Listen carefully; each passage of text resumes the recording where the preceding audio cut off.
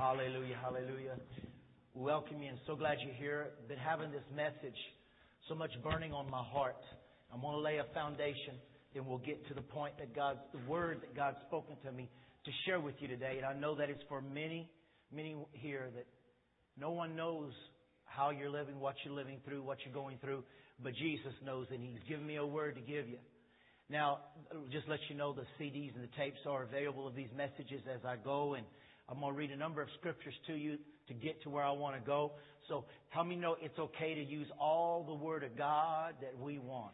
It's like when my wife bakes a chocolate cake. I don't want a little layer of icing. I want a whole lot of icing. I want a little cake and a lot of icing. So I want a lot of Word. Hallelujah. Amen. So just write these down. You won't have to look all this up yet. I'll get you busy in just a moment. But just write this down and I'll read these to you. Write down Romans 12:21. And it says, don't let evil conquer you, but you conquer evil with good. Don't let evil conquer you, but you conquer evil with good. And that word evil is the word affliction. Don't let affliction conquer you, but you conquer affliction. But what I like also about it, how many of you know, like Jesus, just as the Father has many names, Jehovah Jireh and El Shaddai and Jehovah Shalom, the God of peace. How many know the devil has some names too? And this word here, overcome evil, that word evil is a high name of Satan. It is one of the names of Satan. So you could say not only overcome evil or affliction, but it's also a name of Satan. So it says overcome. Don't be overcome by Satan, but overcome Satan with good. 1 John 5:4 says, for everyone, 1 John 5:4, for everyone who has been born of God. How many born of God children do we have in here this morning? For everyone who has been born of God overcomes the world. And this is the victory that overcomes the world, our faith. Who is it that overcomes the world? Except the one who believes that Jesus is the Son of God. I love the Message translation. Every God-begotten, the begotten sons and daughters of God. Every God-begotten person conquers the world's ways. The conquering power that brings the world to its knees is our faith. Amen. Revelation 2:7 says, to him that overcomes, I will give to eat. To him that overcomes, I will give to eat to the tree of life, which is in the midst of the garden. Paul said in 1 Timothy 6:12, fight the good fight of faith and lay hold of eternal life. 2 Timothy 4:7, I have fought a good fight and I have finished my course and I have kept the faith. Look at your neighbor and say, I'm keeping the faith and I know you are too. Hallelujah.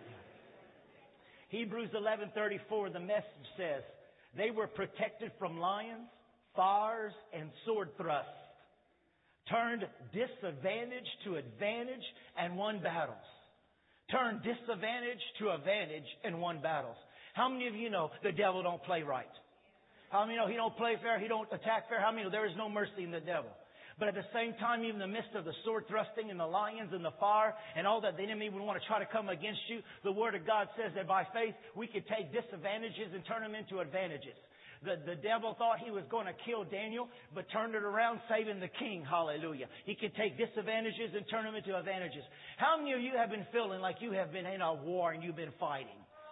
Have you been feeling like you've been fighting? How many have been feeling just like, man, I just feel like I'm overwhelmed. I'm tired. How many of you just feel like you don't have any fight left in you? Anybody here? You just sometimes feel like I just don't have any fight left in me. I've done all the laws of the Spirit. I've been faithful. I've been doing everything I can. But how many know the Word of God says in Daniel chapter 7, 23 through 25, that the devil comes to try to wear down the saints?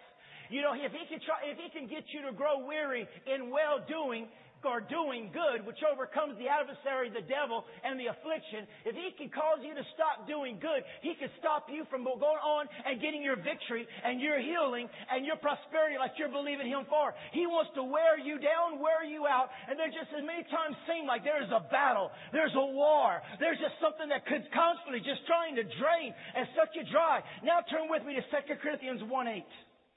2 Corinthians 1:8. And I just want to show this to you, and I believe it and encourage you.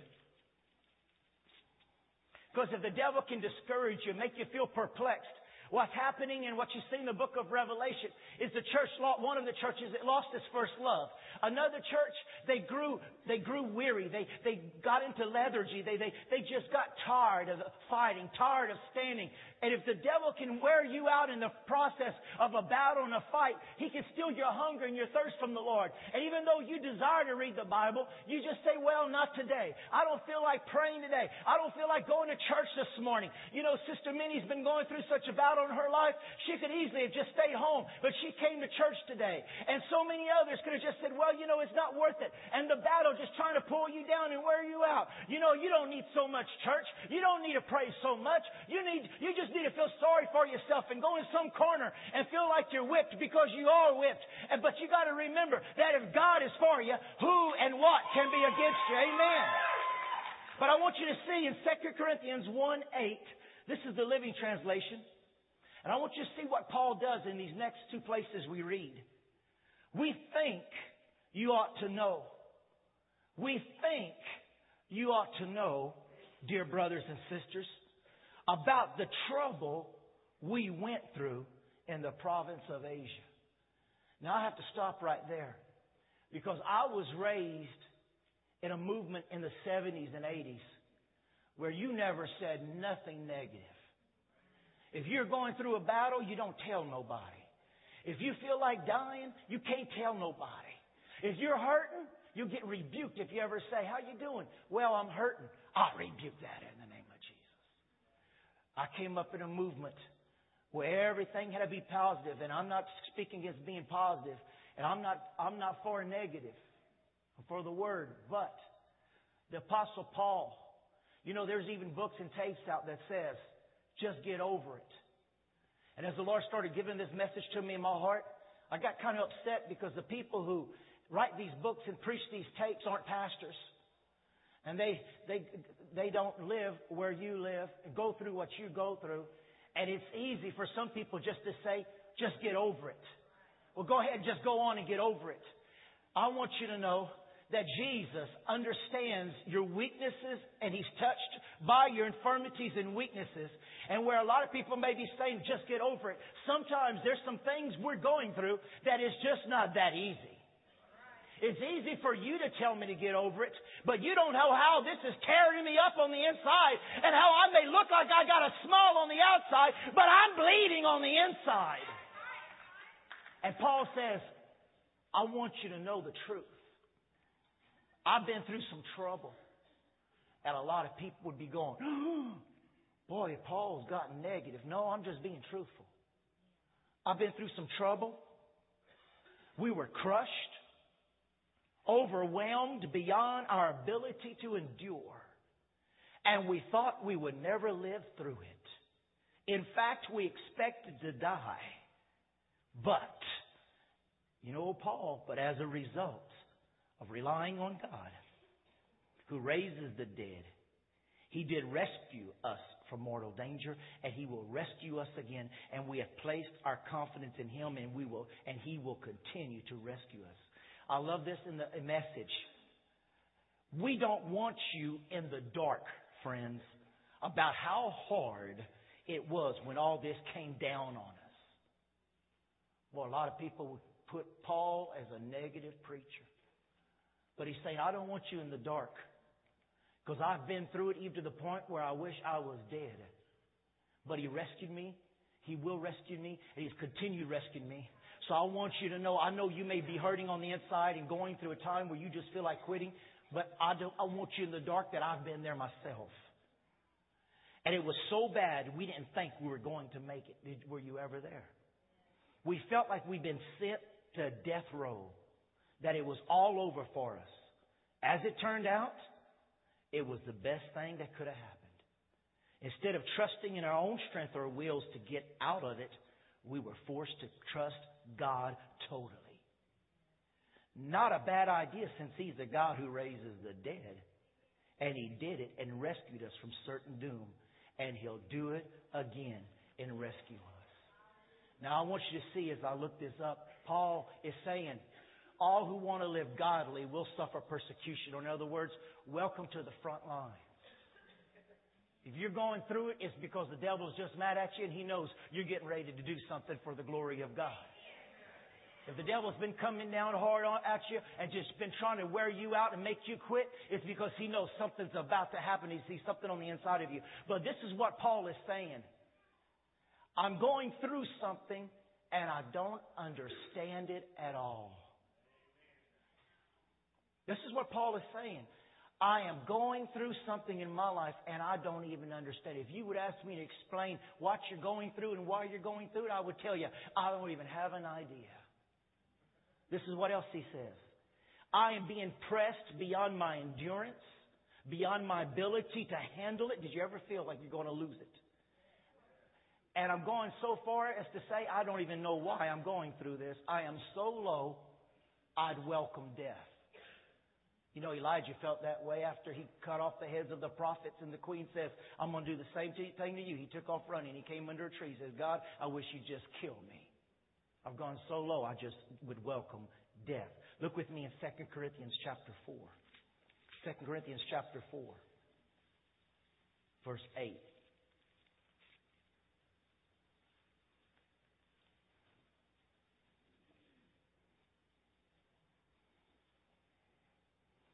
I love the message. You know for yourselves, we're not much to look at. We've been surrounded and battered by troubles, but we're not demoralized. We're not sure what to do. We're not sure what to do. Have you ever been there?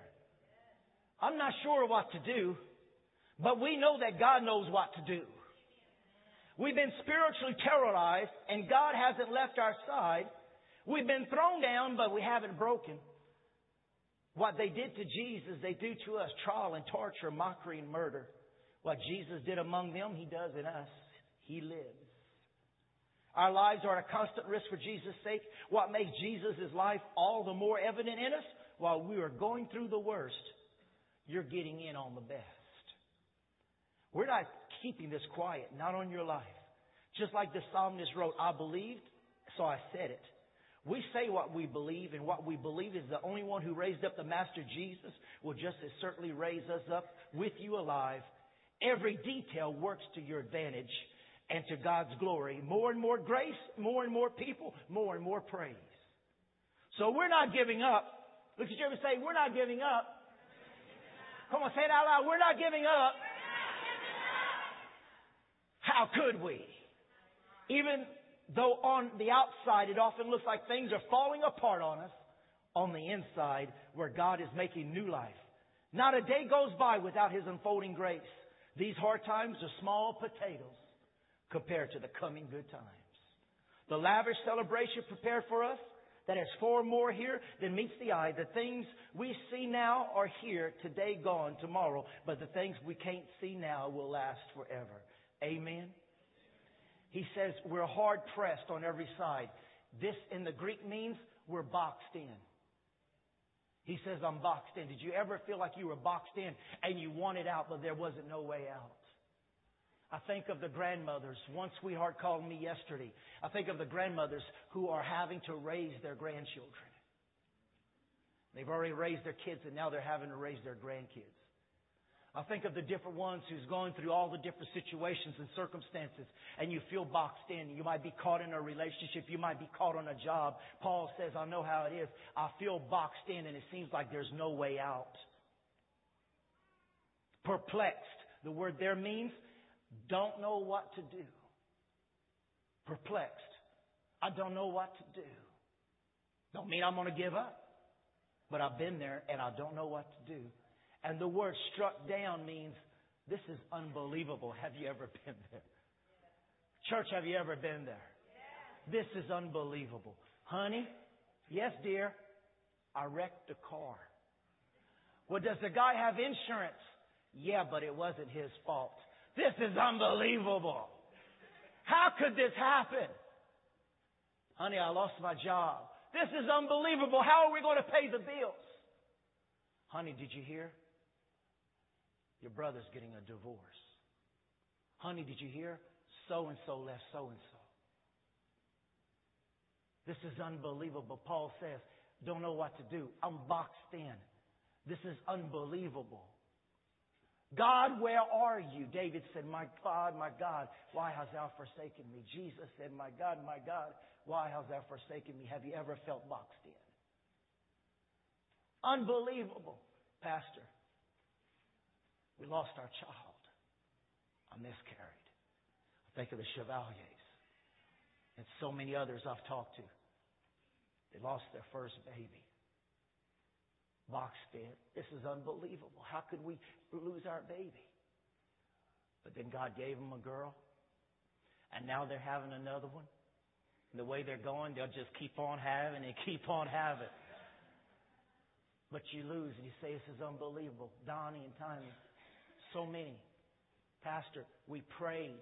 We believed God. How could this happen? Have you ever been a place where you said, this is unbelievable? Difficulties. I'm suffering. I'm persecuted. I feel rejected. You ever saw Fiddler on the Roof? The guy's horse got lame and he ended up having to pull the wagon and he's singing, God, I guess when you get bored, you decide just to pick on me. This is unbelievable. What else could go wrong? But all these things have a way of working for our advantage. Amen. John 10:10. The thief comes to steal, to kill, and destroy. And he won't play fair, but I've come that you may have life, that you may have life now and have it more abundantly. But the thief comes to steal, kill, and destroy, and I don't want you to be ignorant concerning him. Look with me an example in Joshua chapter 9. Joshua was an awesome warrior that took the children of Israel into the promised land. But I want to show you something here. I believe Paul says, I don't want you in the dark. I want you to know what I'm going through. And there's something I want to touch on a few minutes before I get into the main subject of what God gave me for this morning. But listen to me. I want you to see something here in Joshua chapter 9, verse 1.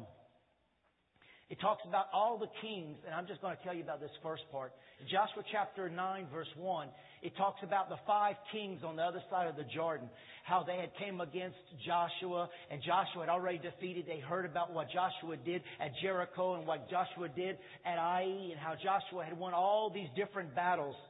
And the kings commanded their armies to fight as one against Joshua and the Israelites. Come on, let's go in. But look at verse 3. But when the people of Gibeon heard what Joshua had done to Jericho and Ai, look at verse 4. They resorted to deception to save themselves. And I want you to make a note of this. Joshua was a warrior. He had his sword in hand. He was always ready to go. But listen to me. The kings represents the devil coming as a roaring lion. But the Amorites represent Satan coming as a deceiving snake. The 5 kings and armies came against Joshua. He defeated them all, put the kings into the cave, sent hornets after them. The kings came out, made everybody step on their heads, marched around the walls of Jericho. Oh, when the devil comes in like a roaring lion, I'm Joshua. I can handle him. But these people came and they got some bread to make it look old, and they got some clothes to make it look old, and they made it look like they had traveled from a long ways off, and they said, we've come to make a covenant with you. Joshua knew the roar of the lion, but he didn't understand the hiss of the snake. And the devil ain't one to come through the front door, let me tell you. And when the devil has come against us many times, he knows the roaring lion ain't going to work on Belinda. But I'm going to climb up in the tree and I'm going to tell her what I think I know she wants to hear. I know what she wants and what she doesn't have. So I tell her how to get it, and she'll think it's God telling her. If I come in as a roaring lion, I'm going to kill you. She'd say, just try it. So I know better than the roar of a lion, so I come in with the hiss of a snake. And these guys woke up and they said, every army that's attacked Joshua as a lion got defeated. So let's deceive. And the word here is crafty. How many of you ever heard the law first mentions is when something is mentioned the first time in the Bible? The law's first mention of Satan is Genesis chapter 3, verse 1. What does this say? And the serpent was more crafty and deceitful than any other beast. And I believe that that is a point we've got to take note of. That the enemy doesn't always come in as a roaring lion, but sometimes he comes in with the spirit of craftiness and deception. And we'll see that over and over in the Word of God. But the law's first mention, Satan did not go in the garden as a lion. He went into the place of promise as a serpent, as crafty, deceiving, and lying. And in the last days, the very elect would be deceived. And we're going to see some scriptures here, so we have to be careful here. The word crafty speaks of schemes, difficulties. The word crafty also in Genesis chapter 1 in the Hebrew means to be smooth and subtle. It means to be crafty and clever. The devil wants to stop you and wear you down. He wants to come in and just slowly just trick and lie and confuse to make you feel weary and tired so you won't continue the fight and that you just stop. 2 Corinthians, look with me, 2 Corinthians chapter 2.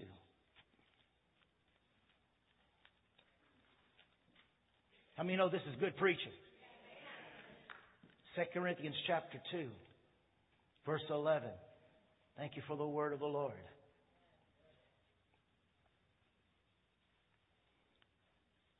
2 Corinthians chapter 2, verse 11. So that Satan will not outsmart us, for we are familiar. Say familiar. You see, Paul's saying, come on now. You don't want to be outsmarted, but you better be familiar with who you're talking to, who you've been listening to. And you better be familiar about the ways, the craftiness, the schemes, and the ways of the enemy. For it says, for we are familiar with his evil schemes. One translation says devices. The word devices is the word plot, scams, advantage to hold the greater portion, the way he thinks. But write this down. The word schemes and devices, craftiness, there is the word methods. If you're looking in the Greek, it's very close. The word methods in English and the Greek word is very close. But listen to this. It says, we are not ignorant concerning his methods. But that word methods is where we also get our road journey. We get the word journey. And this is what this word is saying. I will not have you be ignorant concerning the wiles, the deceitfulness, the craftiness of the enemy. This is what it's saying. And please listen to this. The devil knows the destination he wants to get to in your mind. Come on. On the tree, he knew the destination of where he wanted to get. He wanted to get Adam and Eve out of the covering, out of the glory, out of the garden. And the way he could not rush in there as a lion. He could not go through God. He had to be deceitful and crafty. He knew his destination. His destination was not to come against the glory. His destination was to get in their ears, hope that they listen, and his destination was to get into their mind. The Bible says in 2 Corinthians 10:4 that we wrestle not against flesh and blood, but it says that we are to cast down imaginations and every high thing that exalts itself against the knowledge of God. Bring thoughts into captivity. And this word is saying we're not ignorant concerning the craftiness and the schemes and the cleverness. The devil has the destination, and his destination is to get to your mind, to deceive, to plant thoughts of suicide, death, hopelessness. It means one who has been there before. Look at Ephesians chapter 6.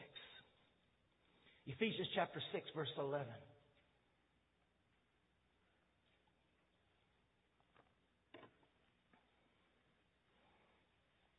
The schemes, the destination. Ephesians 6:11. It says, put on all of God's armor so that you may be able to stand firm against all strategies. Say that with me. All strategies of the devil. The King James says the walls. The New English says the schemes. The Message says everything the devil throws your way. Now listen. We saw pictures last week with Brother Bill Sudduth, and we saw arrows coming down. And when you get out of the covering, the arrows are coming down. But when you look up the word wall and scheme, pay attention to this. It's not like in the movies, when you see in these movies bunches of arrows and you see pictures of shields full of arrows and you think that when the enemy's coming against you, there's all kind of arrows coming at you. But when you look at that word in the Greek, the word walls and schemes is not arrows coming against you. It means the devil has a dart.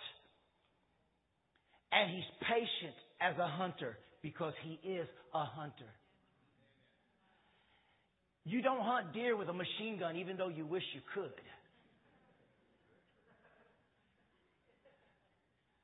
You got to use that rifle. You got to use that scope. Well, the devil has a dart. And listen to me, the devil's just not throwing darts. He don't waste his time. He's been around for thousands of years. And that word schemes means I'm going to wait till you're down. I'm going to wait till you say it.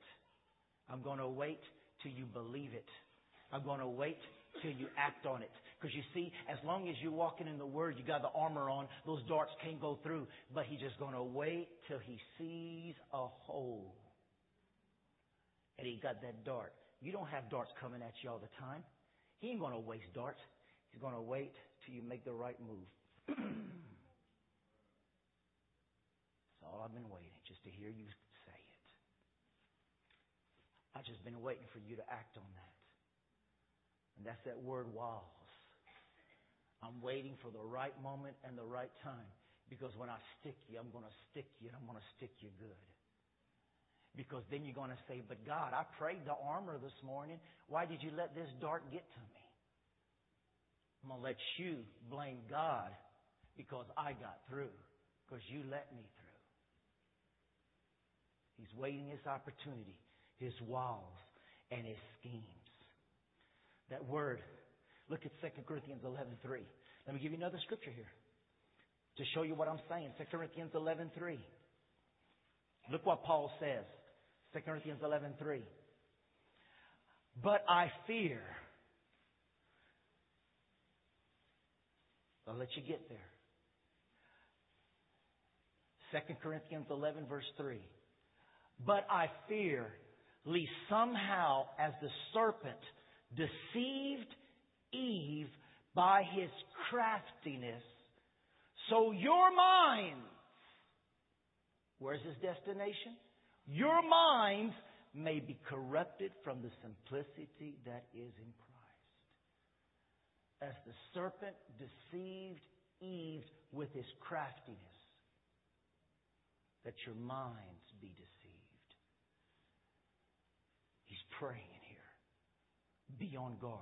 Be careful. The word there means crafty, all working of all kinds of subtle workings. How many of you know, you see on the TV right now all the time, how many of you know Britney Spears wasn't always crazy and possessed? That poor little girl's possessed. How many of you know, as I read a story to you in a minute, these guys who have killed people didn't raise up planning on killing people at school? The craftiness, the darts, one after another. The couple who fell in love and their hearts flip-flopped all over the place when they saw each other. And, oh, I'm going to love you forever and I'll care for you forever. And you're the only girl, the only guy for me. Never got married planning on going through a horrible fighting of a divorce. The subtlety, the things of the devil. But thank God Psalms 91:3 says He can deliver us, save us, and cause us to escape the snare of the enemy. The snare means the trap, anything that causes one to fall into danger, calamity, and destruction. Psalms 124:7 says, our soul has escaped as a bird from the snare of the hunter. The snare is broken and we have escaped. That word escape means affliction and sickness and death.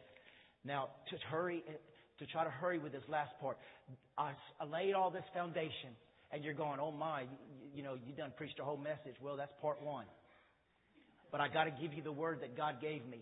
I've got to give you the word today that God gave me to give to you. And that's the word disappointment.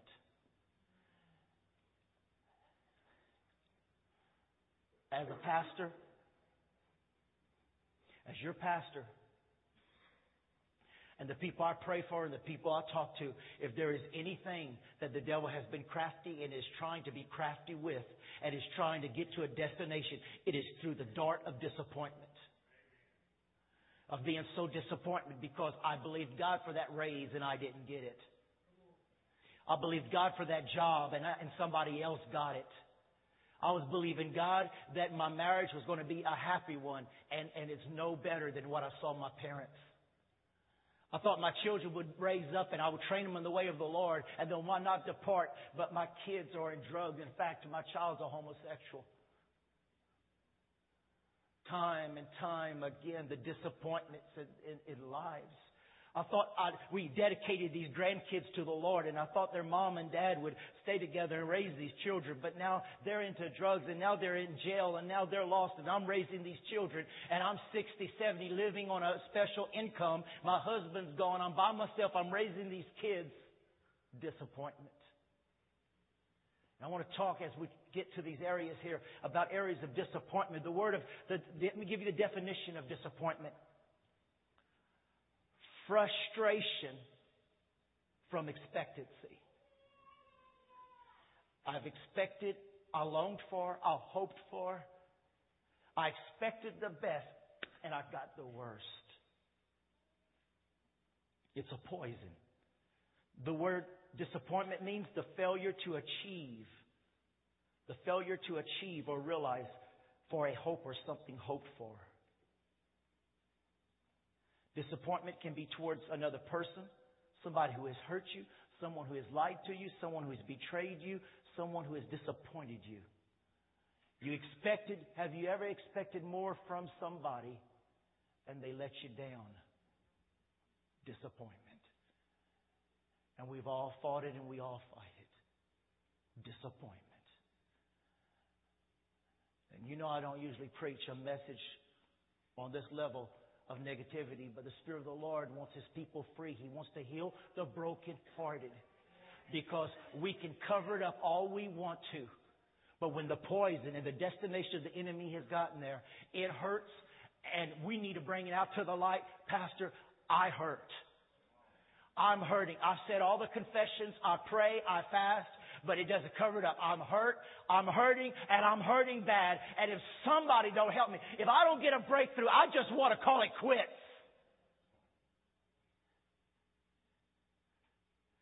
The Lord never said for us to fake it. He said for us to be genuine and real. And when you hurt, you hurt. But when you need prayer and you need help, you need prayer and you need help. With disappointment, a poison that produces. Listen to this. Leonard Holt was an old-fashioned company man. He had put in 19 years of hard work at the same Pennsylvania paper mill. When he wasn't on duty there as a lab technician, you could find him in town leading a Boy Scout troop, or spending time with his children, or volunteering at a local fire brigade. Leonard was an active church member and all-around model citizen, a very caring community. Everyone in town admired Leonard until the day he stuffed 2 pistols into his coat pockets, drove to the mill, walked through the plant, gunning down friends and co-workers. Before the attack had run its bloody course, Leonard had fired 30 deadly bullets and left a number of casualties. The community could only respond in shocked bewilderment and grief. Why would their church leader, their scout master, their loyal neighbor do such a thing? If a man like Leonard Holt was capable of this, who then could be trusted? It took some time to begin to understand the complex puzzle of Leonard Holt's meltdown. Detectives, friends, and neighbors began reassembling the pieces of a life that was torn down and tore into pieces. Who or what was the demon that had taken hold of Leonard? As the people of the town talked and compared notes and put all the pieces together, they saw a picture that had been there a long time. They simply hadn't chosen to see it. There was something beneath all the hard work, neighborly smiles, being a volunteer. They found a demon, and his name was resentment. The key puzzle piece was Leonard's job. In 19 years at the mill, he had always given his best. Yet there were men beneath him who had been promoted ahead of him. Nobody had paid much attention to Leonard's feelings. But now, many of the promoted men were the ones buried in the cemetery. Another puzzle piece was provided by Leonard's carpool, of all things. Some co-workers had opted out of it because Leonard's driving was reckless and dangerous. Now it seemed clear that something had been eating away at him on the way back and forth to work. And probably all the hours in between, and no one had suspected that the demon of bitterness was arising. After all, Leonard Holt was just another face in the crowd, but eventually became a face on Time magazine with the caption, "Responsible, respectable, and resentful." In the book of Great Expectations, Miss Havisham waited for her husband to be married, her groom. 10 to 9.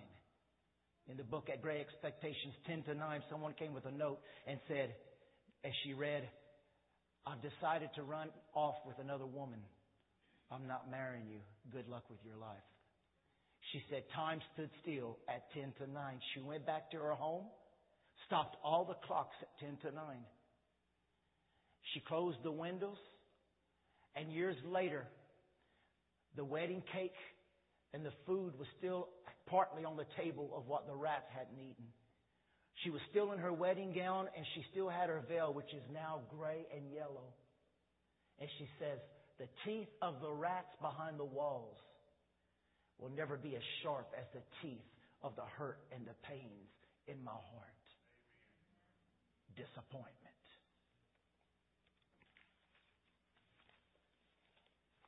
Disappointed with others, disappointed with ourselves. Have you ever been disappointed with yourself? Did you ever say, "I can't stop this. I thought I could start this, but I can't stop this. I should be better off than I am. I let you down. How could I be so stupid? I want to get right, but I can't. Or I really wanted to, but I couldn't." Someone said, when we get what we want, we're always disappointed to find out it's really not what we wanted. Did you hear that? We get disappointed. I should be farther along. I should be providing better for my family. I'm so stupid. I never did nothing right with my life. I was a disappointment to my mom and my dad. My dad died and I never got to tell him how much I loved him. Disappointment after disappointment. My kids are in the world and it's my fault. I didn't hug them. I didn't tell them I loved them as much as I should have. I'm the reason that my marriage didn't make it. I'm the reason I never got promotions because I've always been a loser and always will be a loser. I'm always the last one. I'm just nothing but a disappointment. I don't even see how God can love me. I don't think God does love me because nobody else cares or loves me. No one ever even wants to listen to me. I am a great disappointment to my life. I have wasted my life. I don't even deserve to breathe the air that I breathe because I'm a disappointment. My mother told me I was. My ex-wives told me I was. My teacher told me I was the least likely to succeed. I'm disappointed in me. If we're not disappointed in others, we get disappointed with ourselves. Or we get disappointed with God. And that's where a lot of us Christians battle. Why didn't God heal her? Why didn't God heal that child? Why did we have to do the funeral of a 4-year-old, a 2-year-old? How could that baby been born still? How could these things happen? How could that girl in church get pregnant? I know that when my wife's going to be 43 next month. My mom passed away of cancer at 42. And she had all the prayer cloths and all the anointing and everything. And when she passed away, I'd get these phone calls from other pastors. They say, come on, Cobb, let me hear you shout hallelujah. Let me hear you say glory. And I needed a shoulder of somebody to cry on and not somebody tell me, let's hear you shout. So I wasn't only disappointed with my friends, I was disappointed with God, and I told him that.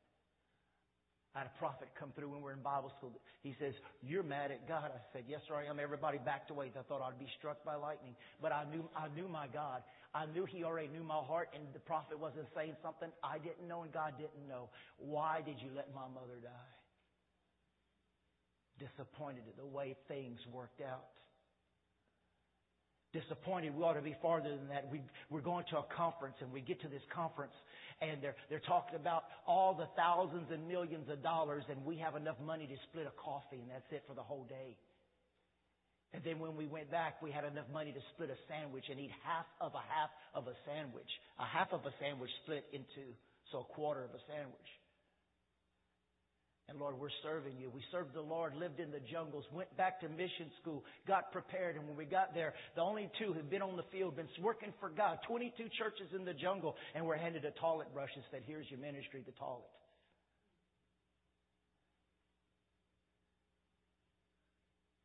But we practically raised the dead. We got witch doctors saved. We've seen these miracles. Here's your ministry.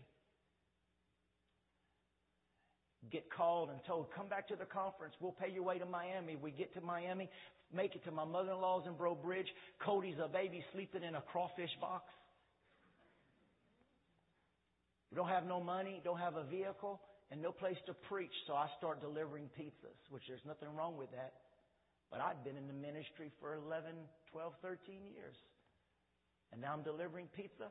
God, I'm disappointed.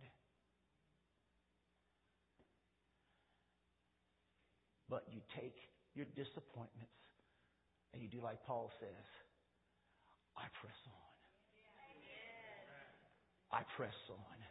If I've got to deliver pizzas for a year, the truth is, God, you didn't mess up.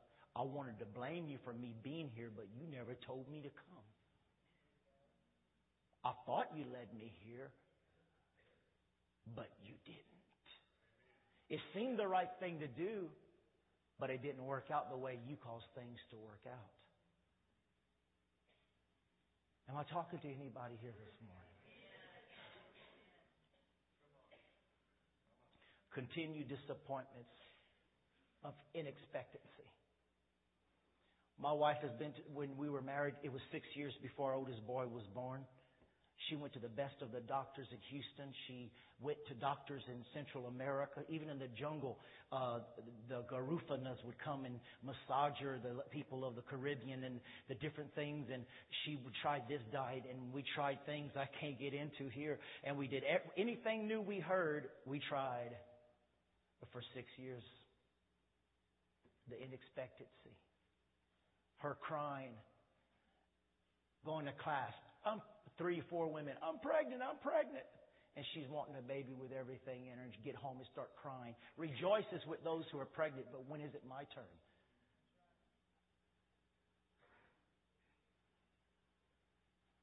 Disappointment in the expectancy. And the devil says, I'm going to take you out. You won't believe in faith. You won't believe the word. You won't believe you're ever coming out. I'll cause you to live such a life of disappointment. I'll keep tearing you down strand by strand. I'll tear you down to every disappointment with others, with yourself, and with God. Leaves you nothing left to save or wanted to be saved. Continued disappointment. Every time I try, I end up not achieving any of my goals, and it produces more inexpectancy. I believe God to be healed, and I'm not healed. God made a way, and it didn't seem to work out. It didn't work out the way I wanted it to. So I'm frustrated. I'm negative. I'm tired. It didn't work, so I quit. And the devil has a destination. I'll come against you. I'll throw darts at you. I'll work on your mind till you stop having expectancy. Because listen, church, when we lose expectancy, we get stagnant. And when we get stagnant, we're dead to the Spirit. where I got them. They're going to church for Christmas and Easter, and they're going because they just want to be seen. It's the thing to do. They tithe, but they don't believe in the God who rebukes the devourer. I've given, but it hasn't worked. You see, that don't work. I've gone to church and things haven't changed. Listen to me. The thief, the liar, the stealer, the crafty one wants you to believe that nothing you hear is going to work. He wants to continue to tear us down to where I'm not expecting anymore. In fact, I'm not even getting my hopes up because hope's up because nothing ever comes to pass anyway. Disappointment. Why try again? It failed last time. It cost me. It hurt me. I'll just stay as I am, and that steals motivation. Disappointment produces resentments, bitterness, and frustration. Listen to disappointment is the little fox that spoils the vine. Listen to this. Unforgiveness is disappointment on how somebody treated you. Envy is disappointment that you don't have what somebody else has. Envy is disappointment that you don't have what somebody else has. Jealousy is disappointment that someone has someone's affection that you want. It's a root that spoils the vine. Depression, despair, disappointment on how things are working out or not working out in my life. Frustration on how it didn't work out. You know, Elijah, he was frustrated. He wanted to die. Why is the queen threatening me when I've done a work for God? But I'll give you the best example. Naaman the leper, the general. Here's to go to the prophet. He goes to the prophet, and this is how we are. I'm going to the prophet, and I want the prophet to come out of his door. I got all these gifts. I want the prophet to come out the door, and I want the prophet to lay hands on me. The prophet is going to anoint me with oil. He's going to lay hands on me. He's going to pray for me, and the leprosy is going to go. So when Naaman the leper gets to the prophet's house, guess what happened? The prophet comes out, looks at him. Don't even get off your horse. Go dip 7 times in the river Jordan. And he leaves him. I want you to lay hands on me. Anoint me with oil. Give me a prayer cloth. Who are you to turn your back on me? I said dip 7 times. But you got to lay hands on me. Dip 7 times. And that's all I've got to say to you. And the general gets on there. Boy, that's what I get for listening to a slave girl. That's what I get for being told that if I go, that they'll lay hands on me and I'll be healed. That's what I get. And they said, if he would have asked you to kill armies, generals, you would do it. He just asked you, go dip 7 times. Come on, try it. I'm disappointed in that prophet. Well, it's better than being a leper. What you got to lose? And he goes down in that river and he starts dipping 7 times, thinking, all I wanted was hands on me. And he tells me to come in this muddy water. We got awesome rivers where I come from. And he's telling me go in the Red River. And on the 7th time, his flesh became as baby's flesh. The more ridiculous the things of the Word sound, the more expectancy and faith we need to have. It don't have to make sense. It's God. So you press through and you believe God. And when you go through things and you see things and they're trying to disappoint you, you just continue believing because the devil wants you to withdraw. Because if you can get disappointed, you withdraw, you'll stagnate, and you'll be losing the life of giving life to the kingdom because you're withdrawing. Well, you know, this church just disappointed me. That pastor just disappointed me. Those people just disappointed me. And the last church I was at disappointed me. The last 4 churches I was at disappointed me. Why should I try anymore? Come on, just dip one more time. It may be the 7th time when you get your breakthrough. It may be the 7th church when you finally say, you know what? I'm not worried about how they act or how they treat me. I'm just going to be a part of the body of Christ and nothing's going to shake me from it anymore. Amen, church.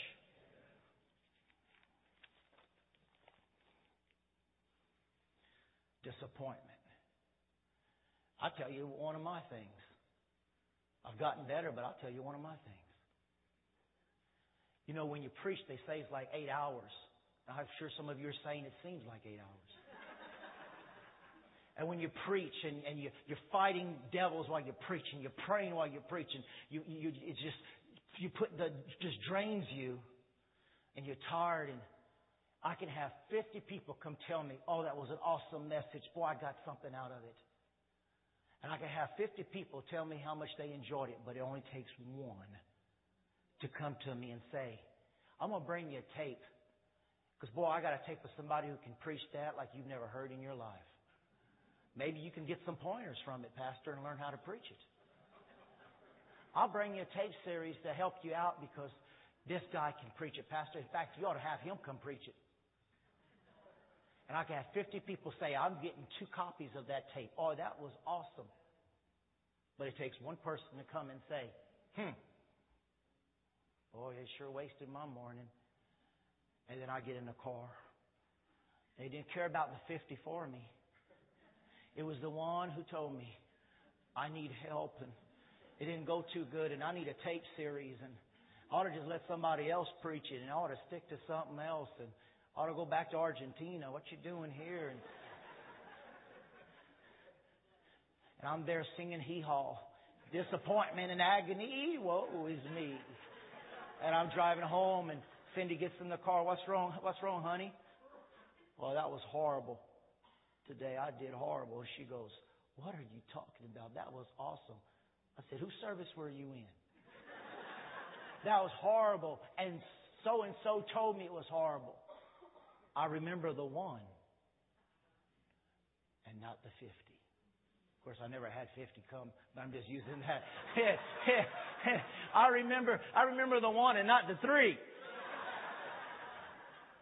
But I'm being honest with you. I'm being human. I'm not telling you just get over whatever you're going through. I'm saying, hey, let's go through this together. I'm saying I love you and I'm going to stand with you and we're going to get the word and we're going to get some answers. And I know you're hurting. And I know the Lord wants to heal those hurts. So let me end with these points because I'm going just as long as Brother Bill did last week. Number 1, you got to realize no matter what you're going through, you still got resurrection life in you. You got to realize that no matter how disappointed you are, the disciples were disappointed. It says that Jesus was, for the joy of the cross. He was betrayed. They ran away from him. No one stayed at the cross but his mother and John. Everybody else left him. Peter denied him in front of his face. All different reasons to be disappointed. But he said for the joy that was set before him, resurrection life is inside of you. Write down Ephesians 1:18 that he's exceedingly abundantly able above all we ask or think to overcome even the very disappointments in our life. Remember, disappointments tries to come to bring stagnation to our life. Stagnation says just accept what you have, accept who you are, and accept the way it is. But I say no in the name of Jesus, we're coming out. Number 2, I told you, you press through. Philippians 3:13 through 14. Paul speaks about pressing through the repeated disappointments, oneself, with others, with negative attitudes. Paul says, I press toward the mark. If we're pressing, we're not dying. We are to excel and to succeed. Forget what lays behind, the hard times, the childhood, and the things that hurt us, and just keep pressing forward to the mark, which is the goal, the objective of a dream or a vision. Listen, the mark. Listen. If the devil has a destination in mind, well, listen up, Slewfoot, I've got a destination too, and it's on your head. You got a destination. Glory be to God. This is my third message. It just hit me. Glory be to God. Right now, the devil thought he had a destination for you. The devil thought he was going to speak to your mind and your heart. The devil thought he was going to bring you down with every frustration, disappointment. Well, hallelujah, devil. You might have had a destination for me, but I got a destination for me too. I got the plan and the purposes of God, and I'm going to press through. I'm going to run. I'm going to make it. No matter what the devil says. I got a mark. I got a destination too. I don't care how bad. I don't care how long the devil had a destination for me in this wheelchair. I've got a destination that I'm going to come out and I'm going to walk and leap and praise God. The devil had a destination that you were going to be dead 3 months ago with a bad heart. It's gone and you're healed. The devil had a destination. You weren't going to have no more children. Then you had that baby's dead. But God gave you the girl, giving you another one, and who knows how many more. The devil might have had a destination, but I've got a destination. I'm the head and not the tail. I'm above and not beneath. I got a destination too. Woo!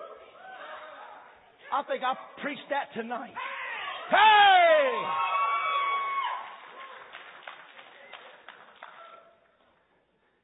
I got a destination. It's the tomb. You need to see what Paul says. You go read it Philippians later. I got a destination too. It's called the prize. It's called the prize. That word prize means the Zoe life and not a poisoned life. I got the prize. Look at you and say, I got the prize. I press towards the prize. It's not the devil's will, it's thy will, Father, be done. It's not the devil's destination, it's the destination of the King. Let me just read scriptures and I'll end. Romans 5:3-5. We can rejoice too when we run into problems and trials, for we know that they help us develop endurance. And endurance develops strength of character. And character strengthens our confident hope of salvation.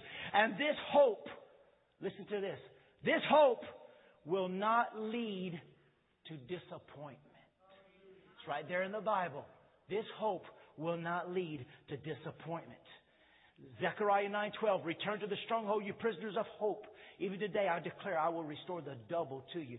The word hope there means to attach, to bind together. The opening of the prison and jail delivery. Hope means I'm attached to what sets me free. Everyone can have a hope. Hope lifts us above the present circumstance.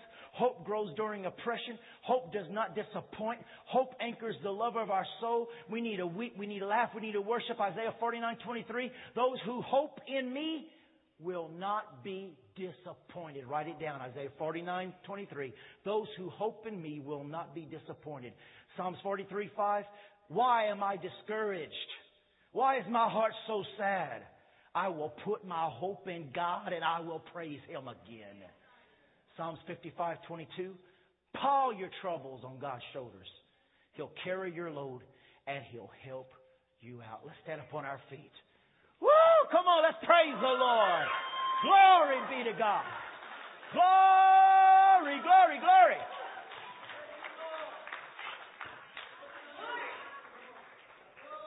Now, I want you to shut the lights off and get some music on. And I want you just to be praying.